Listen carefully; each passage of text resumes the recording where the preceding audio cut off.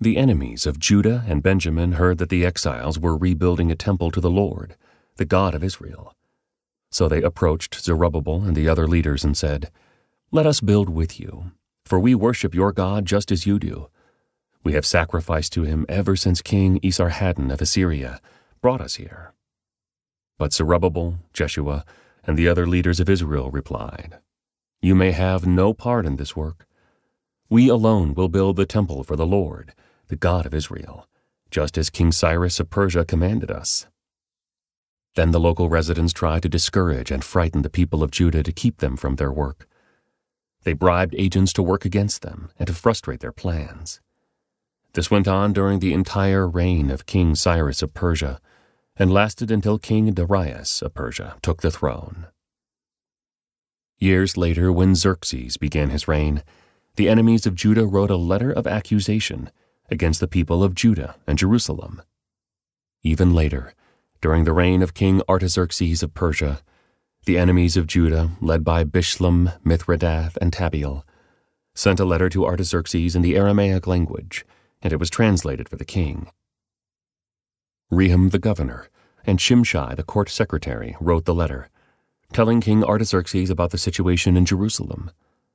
They greeted the king for all their colleagues, the judges and local leaders, the people of Tarpel, the Persians, the Babylonians, and the people of Erech, and Susa, that is, Elam. They also sent greetings from the rest of the people whom the great and noble Ashurbanipal had deported and relocated in Samaria and throughout the neighboring lands of the province west of the Euphrates River. This is a copy of their letter. To King Artaxerxes, from your loyal subjects in the province west of the Euphrates River. The king should know that the Jews who came here to Jerusalem from Babylon are rebuilding this rebellious and evil city. They have already laid the foundation and will soon finish its walls. And the king should know that if this city is rebuilt and its walls are completed, it will be much to your disadvantage, for the Jews will then refuse to pay their tribute, customs, and tolls to you. Since we are your loyal subjects and do not want to see the king dishonored in this way, we have sent the king this information. We suggest that a search be made in your ancestors' records, where you will discover what a rebellious city this has been in the past. In fact, it was destroyed because of its long and troublesome history of revolt against the kings and countries who controlled it. We declare to the king that if this city is rebuilt and its walls are completed, the province west of the Euphrates River will be lost to you." Then King Artaxerxes sent this reply. To Rehum the governor, Shimshai the court secretary, and their colleagues living in Samaria and throughout the province west of the Euphrates River, greetings. The letter you sent has been translated and read to me. I ordered a search of the records and have found that Jerusalem has indeed been a hotbed of insurrection against many kings.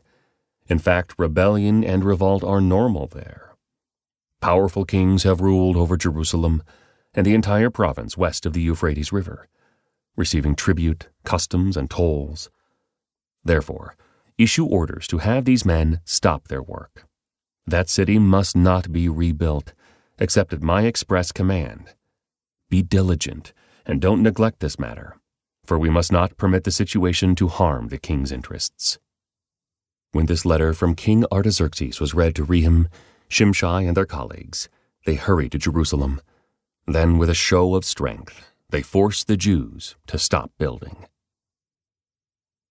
So the work on the temple of God in Jerusalem had stopped, and it remained at a standstill until the 2nd year of the reign of King Darius of Persia. At that time the prophets Haggai and Zechariah, son of Iddo, prophesied to the Jews in Judah and Jerusalem. They prophesied in the name of the God of Israel who was over them. Zerubbabel, son of Shealtiel, and Jeshua, son of Jehozadak, responded by starting again to rebuild the temple of God in Jerusalem. And the prophets of God were with them and helped them.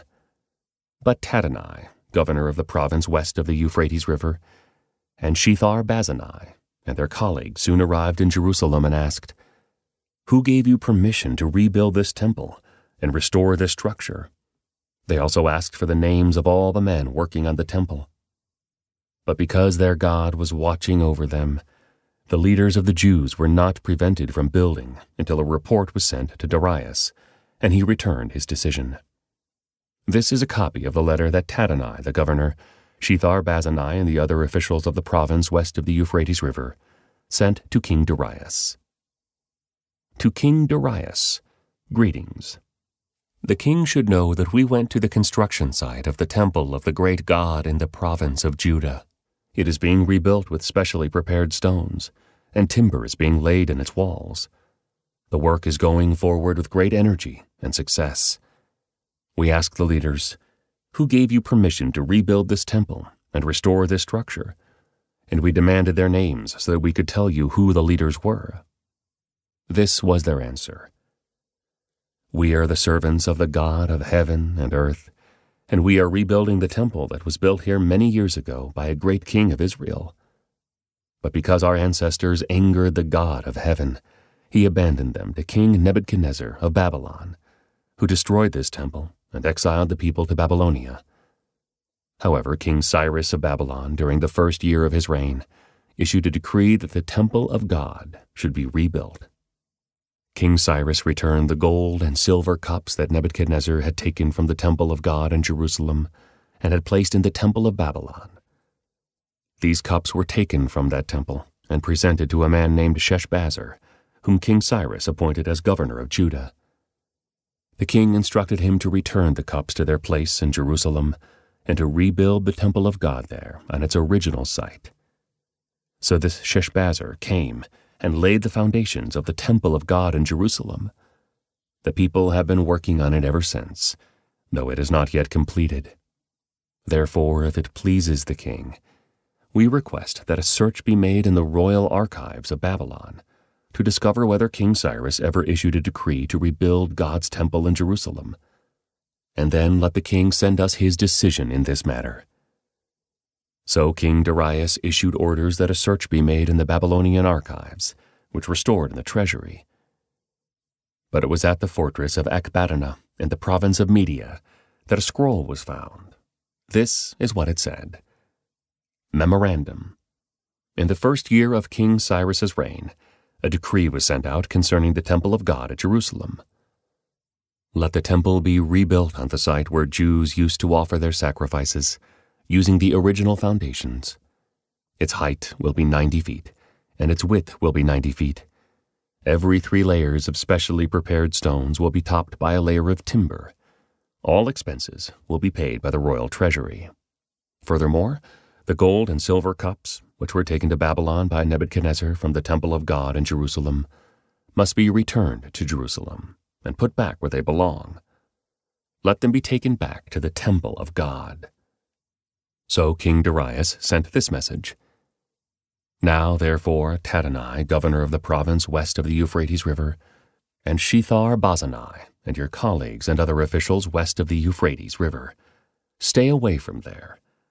Do not disturb the construction of the temple of God.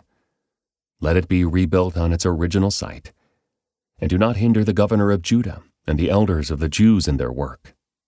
Moreover, I hereby decree that you are to help these elders of the Jews as they rebuild this temple of God. You must pay the full construction costs, without delay, from my taxes collected in the province west of the Euphrates River, so that the work will not be interrupted. Give the priests in Jerusalem whatever is needed in the way of young bulls, rams, and male lambs for the burnt offerings presented to the God of heaven. And without fail, provide them with as much wheat, salt, wine, and olive oil as they need each day. Then they will be able to offer acceptable sacrifices to the God of heaven and pray for the welfare of the king and his sons. Those who violate this decree in any way will have a beam pulled from their house. Then they will be lifted up and impaled on it, and their house will be reduced to a pile of rubble. May the God who has chosen the city of Jerusalem as the place to honor his name destroy any king or nation that violates this command and destroys this temple. I, Darius, have issued this decree. Let it be obeyed with all diligence.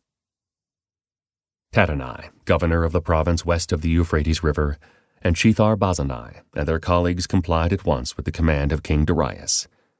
So the Jewish elders continued their work, and they were greatly encouraged by the preaching of the prophets Haggai and Zechariah, son of Iddo. The temple was finally finished, as had been commanded by the God of Israel and decreed by Cyrus, Darius, and Artaxerxes, the kings of Persia. The temple was completed on March 12th, during the 6th year of King Darius's reign. The temple of God was then dedicated with great joy by the people of Israel, the priests, the Levites, and the rest of the people who had returned from exile. During the dedication ceremony for the temple of God, 100 young bulls, 200 rams, and 400 male lambs were sacrificed, and 12 male goats were presented as a sin offering for the 12 tribes of Israel.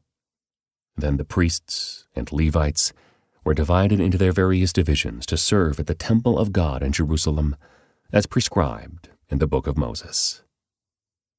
On April 21st, the returned exiles celebrated Passover.